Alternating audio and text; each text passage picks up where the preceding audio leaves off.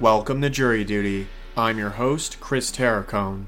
Season 8 of Jury Duty explores the trial of Alex Murdaugh, a member of one of the most powerful families in South Carolina, who is accused of murdering his son Paul and his wife Maggie, with the purpose of covering up a multitude of alleged crimes, including fraud and homicide. In our last episode, we began our coverage of the testimony of Ronnie Crosby, a lawyer and former law partner of Alex Murdaugh. In this installment, we continue our review of Mr. Crosby's testimony. That's all coming up right after the break.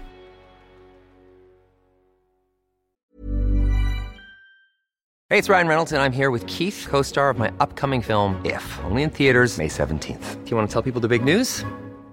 All right, I'll do it. Sign up now and you'll get unlimited for $15 a month and 6 months of Paramount Plus Essential Plan on us. MintMobile.com/switch. Upfront payment of $45 equivalent to $15 per month. Unlimited over 40 gigabytes per month. Face lower speeds. Videos at 480p. Active Mint customers by 531.24 get 6 months of Paramount Plus Essential Plan. Auto renews after 6 months. Offer ends May 31st, 2024. Separate Paramount Plus registration required. Terms and conditions apply if rated PG.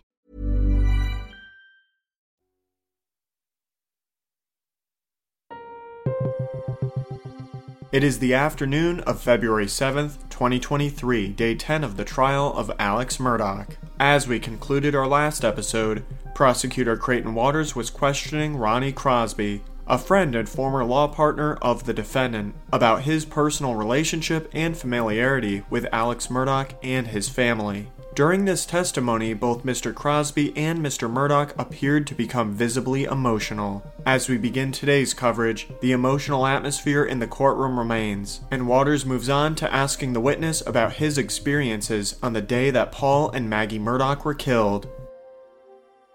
Do you remember June 7th, 2021? I do. Did you see Alec earlier that day?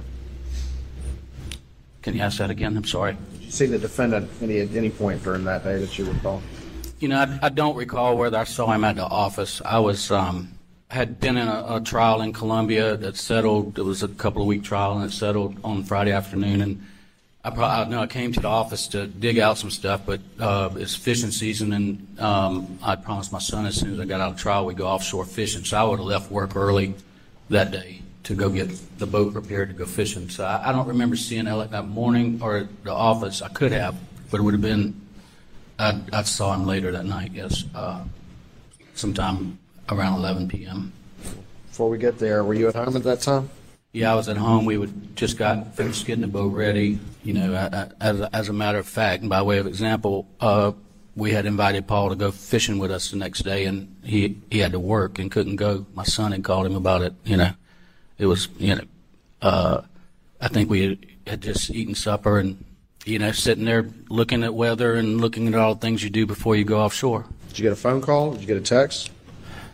My wife got a phone call, I believe, from Randy's wife wanting my partner, Mark Ball's wife, Lisa's phone number. She's a registered nurse, and it was sort of a quick phone call. She gave it to her. I don't know if Christy just couldn't get it at the time, and at some point after that, I called Randy and asked him, what was going on.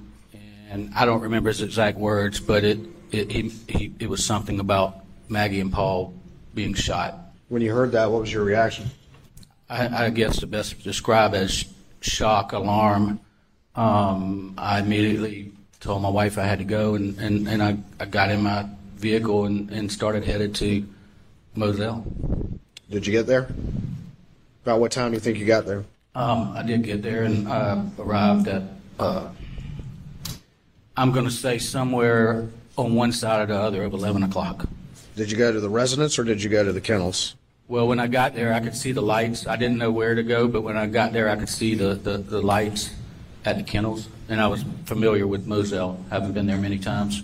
And so I went to the lights. You could see there was law enforcement lights, maybe it could have been a Carlton Fire and Rescue, but it was obvious that's where you needed to go. So I came in the main gate and turned right on what used to be a runway and went straight to the kennels. Did you get out of your car? I did. Did you talk to anyone at that point? I'm confident that my partner, Mark Ball, was already there. Alec was there. And I know I spoke with both of them. Were Maggie and Paul still there? Yeah, that Maggie and Paul were there. Did you talk to the defendant at any point that night? I did. How long did you stay at Moselle after that first time you arrived, after Maggie and Paul's work?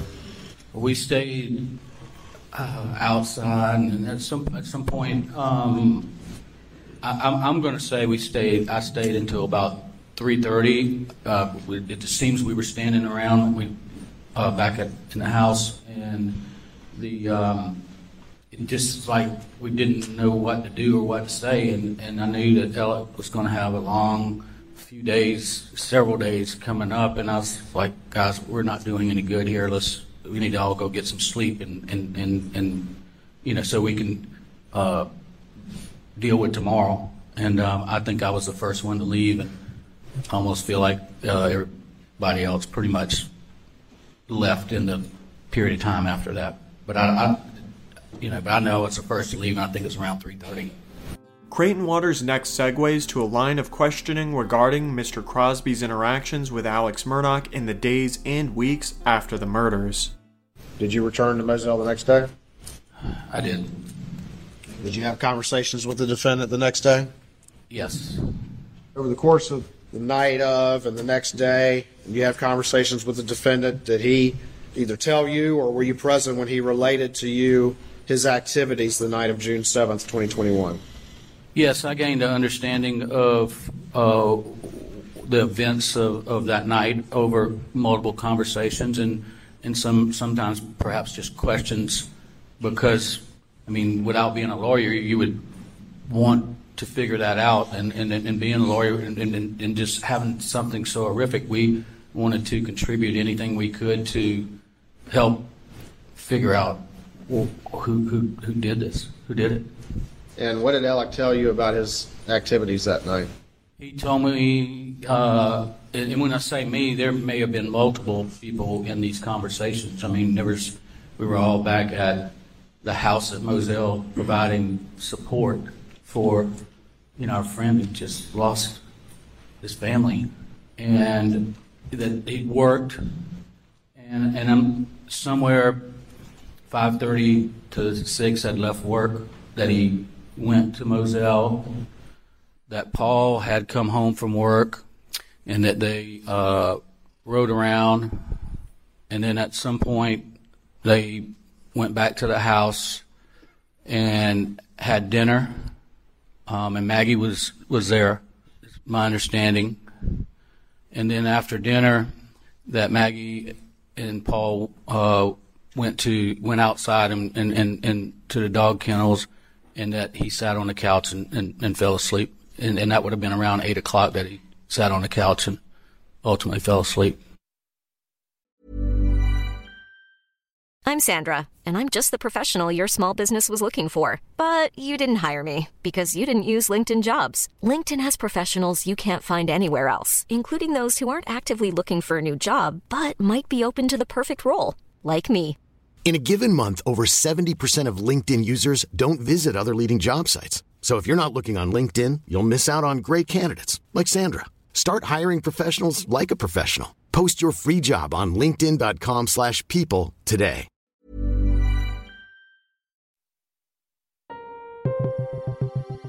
Prosecutor Creighton Waters continues his direct examination by asking Mr. Crosby to clarify exactly what Alex Murdaugh said he was doing on the night of the murders.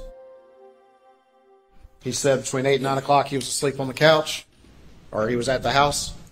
He said I took it that he laid down on the couch, maybe watching TV, and fell asleep. And then around 9 o'clock, he woke up, and then somewhere around 9 o'clock, he went to back to Varnville, to Alameda, to check on his mother. And what did he say after that? He did after that? Well, he said he laid on the bed with her. He didn't give a time, but that he laid there. I took it he was just sort of laying there to comfort her because I understood her condition. And then he said that he came back to Moselle and that he went to the house, and that when he got to the house, he discovered that Maggie and Paul were not there, and that he then got back in his car or his Suburban, which was an office-issued vehicle, and he drove down to the kennels, and it's more than just kennels there. I think y'all have seen maybe sheds there, and he discovered Maggie and Paul's bodies. Did he say whether or not he had gone down to the kennels with Maggie and Paul before he left to go to Alameda after 9 p.m.? That came up in one of the conversations, and he specifically said that he did not. He did not? He did not. I'm going to play for you what's been admitted into evidence as States 297. I want you to listen to it and tell me if you recognize any voices on this video, please. Creighton Waters then plays a cell phone video recorded by Paul Murdaugh moments before his death. As we have played the audio of this video in prior installments of this podcast, including episode 843, we offer this brief synopsis instead. Paul Murdaugh's hand opens a kennel cage. He enters the cage, where there is a large brown dog. We hear Paul telling the dog to get back. The camera records the brown dog's tail as we hear Paul say, "Quit it, Cash," and "Come here, Cash," to the dog. Next, we hear other voices in the background referencing another dog named Bubba. The first is a female voice, presumably Maggie Murdaugh's, saying, quote, "Hey, he's got a bird in his mouth." Then we hear another male voice appearing to express his displeasure at what he sees by lamenting, quote, "Bubba." Next, Maggie says, "It's a guinea." And then we hear Paul's voice say, "It's a chicken." We next hear the other male voice shout, quote, "Come here, Bubba. Come here, Bubba." Seconds later, the video ends. After the video ends, Prosecutor Waters follows up with Mr. Crosby. Did you recognize any voices on that video? The three voices on that video are the voices of Paul Murdaugh, Maggie Murdaugh, and Alec Murdaugh.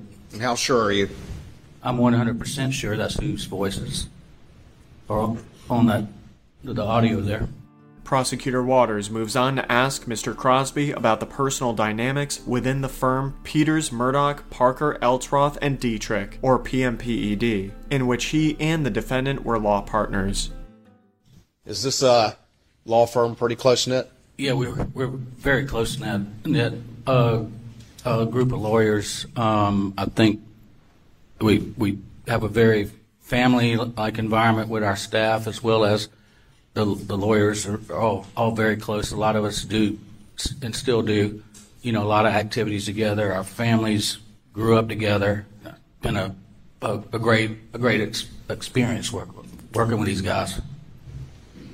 Did these murders of Maggie and Paul, did it send a shockwave through the law firm, greater family?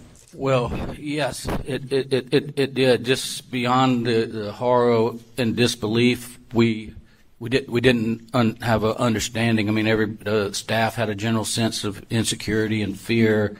We had to take a lot of security measures because we did not have an understanding of what the possibilities out there could be. And then this horrific loss of, I think Paul had, the kids, Maggie would come up to the law firm regularly, maybe need to use a computer or just to see Alec or whatever. So, and it was as much of a shock as you could imagine. In the wake of this tragedy, did the law firm family rally to the defendant's aid? We did. We were there every day for the rest of the week, and as you already know, Mr. Randolph passed away in the wake of this. So it was a really bad week where the Murdaugh family in particular, but all of us needed to be together to support each other.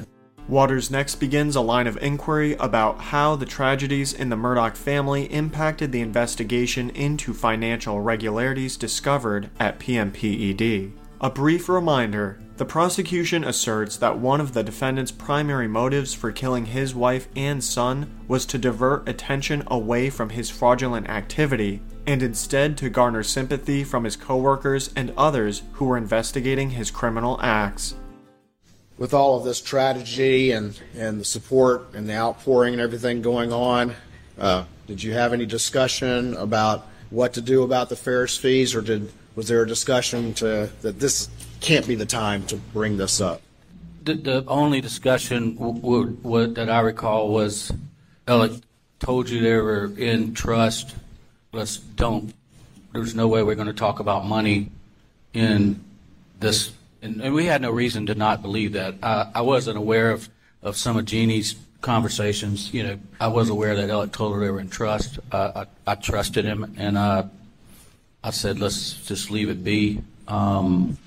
It's not something that you would talk about as money in the wake of such tragedy that had gone on the week of June 7th, including the loss of Mr. Randolph. At some point in July of 2021, did it come to your understanding that at least the firm had heard from Chris Wilson's firm that supposedly those missing fees were in his trust account?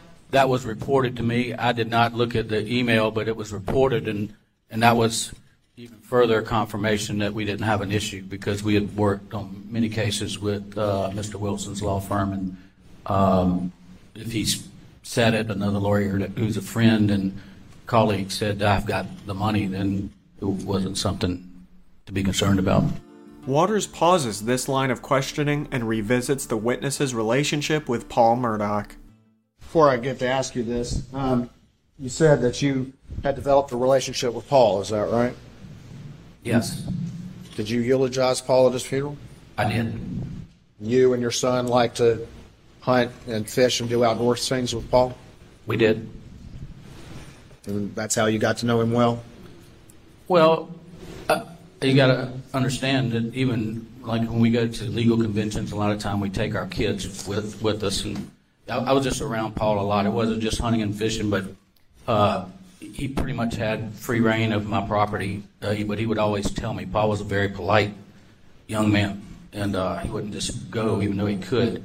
He would always let me know. And you know, he killed a lot of his first deer on our property, and you know, just got to see him grow up. Did Paul have a shotgun he favored, to your knowledge? I would see Paul with a like a 12-gauge Benelli Super Black Eagle. Yeah, I've seen him with that a number of times. Did Paul occasionally like to hunt hogs? There was a period of time where he was obsessed with it. He had dogs and those 300 blackout with thermal scopes, and you know, he would do it. And I'd love for him to come to my property to do it, because anybody has ever seen what hogs do to property, they're a nuisance. And so I was happy for him to come and shoot them. And he used what gun for that? Well, you know, in the early years he used a 300 a lot, and then they got where they were catching them and killing them with knives and stuff like that. So they you know, the hog hunters do it in different ways. But the 300 blackout, I think, was usually accompanying them. In the aftermath of the murders, did you have any conversation, or were you privy to any conversation in which Alec talked about the family 300 blackouts? Well, the day after, I saw the casings that night and thought that they were 223s. And when I found out the next day from somebody with Carlton County, one of the guys I knew who was there, and there were actually 300 blackouts. You know, we started inquiring of where Paul's and Buster's 300 blackouts were located, and I remember asking Alec about it, and he said that one of them was in the room, and that he didn't know where the other one was.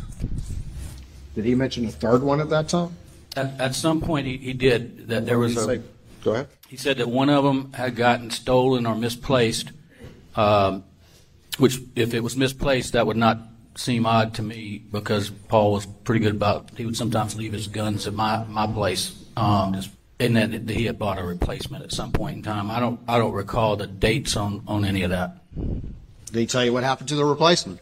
No, I assumed that the replacement was, that they still had the replacement. I never heard anything about anything with the replacement, just that they had a total of 3. And I remembered that Mr. Bedingfield had built those rifles Creighton Waters next returns to asking the witness about missing attorney fees from litigation in a matter involving plaintiffs whose last names were Ferris. You've testified that after moving into July and August, you'd gotten an email, or at least been informed that there had been some representation that Chris Wilson had those fees, correct? That's correct. Moving into September of 2021, did you have any trial or anything going on that you were actively involved in at the time? At the end of August, early September, I was getting ready for a products liability trial over in Dorchester County that was going to last several weeks. Did you receive any communications from your firm about any issues regarding the defendant? We were doing pretrial motions, things that you do before trial starts. There's a lot of work that gets done by the court, and so we were taking care of a lot of things that would keep the jury from waiting around during the trial beforehand. And September 2nd, we were over arguing motions and taking care of pretrial matters. And so when I got out of court, I saw that I missed communications from one of my partners, Mark Ball. And I called him, and he said, "We have a problem." And I was like, "What?" And he said, "You have to come now." And I said, "I'm just walking out of court. I need to go home and eat supper, and it's not on my way." And he never told me what it was, but he said, "You have to come now." And I could tell the urgency, and so he told me where to meet him, and that would have been in Cummings, South Carolina, at my partner Danny Henderson's place, and which was not on my way home, but he was so insistent that I went there. When I got there, Danny and Mark were there waiting on me. And ultimately, what was your discussion? I was giving a folder that had paperwork in it, and that paperwork consisted of checks, both front and back, and I was asked to review them. Were those the what's been called the fake forged checks? As discussed in previous episodes, Fake Forge was an entity named by Alex Murdaugh so that banks would confuse it with a real company called Forge Consulting. The defendant created bank accounts in the name of the Fake Forge entity in order to fraudulently divert funds away from the PMPED firm and their clients, and into his own personal bank accounts. I believe the Fake Forge checks, there was not all of them that Ms. Seckinger went over, but I believe that there was I could probably call the names of most of them that were there. I know it was Anderson, Bush, Moore. There was about 5 or 6 of them, and I believe they had a copy of the Ferris check there too. Ferris check? Yes, and I'd sat for a minute and reviewed it. I think Danny said, "You're going to need a drink," and so... Did you have a drink? Yeah, ultimately more than one. The gallery chuckles during a brief moment of levity, and with that, we bring to a close this episode of Jury Duty, the trial of Alex Murdaugh. Please join us on our next installment as we continue our review of the testimony of Ronnie Crosby. Also, check out the Crime Story podcast Night Raid, wherever you get your podcasts. And if you would like to listen to these episodes early and ad-free, head over to our Jury Duty Crime Story Patreon page. Hi, I'm Daniel, founder of Pretty Litter. Did you know cats tend to hide symptoms of sickness and pain? I learned this the hard way after losing my cat, Gingy. So I created Pretty Litter, a health monitoring litter that helps detect early signs of illness by changing colors, saving you money and potentially your cat's life. Pretty Litter is veterinarian developed, and it's the easiest way to keep tabs on your fur baby's health right at home. Go to prettylitter.com and use code ACAST for 20% off your first order and a free cat toy. Terms and conditions apply. See site for details.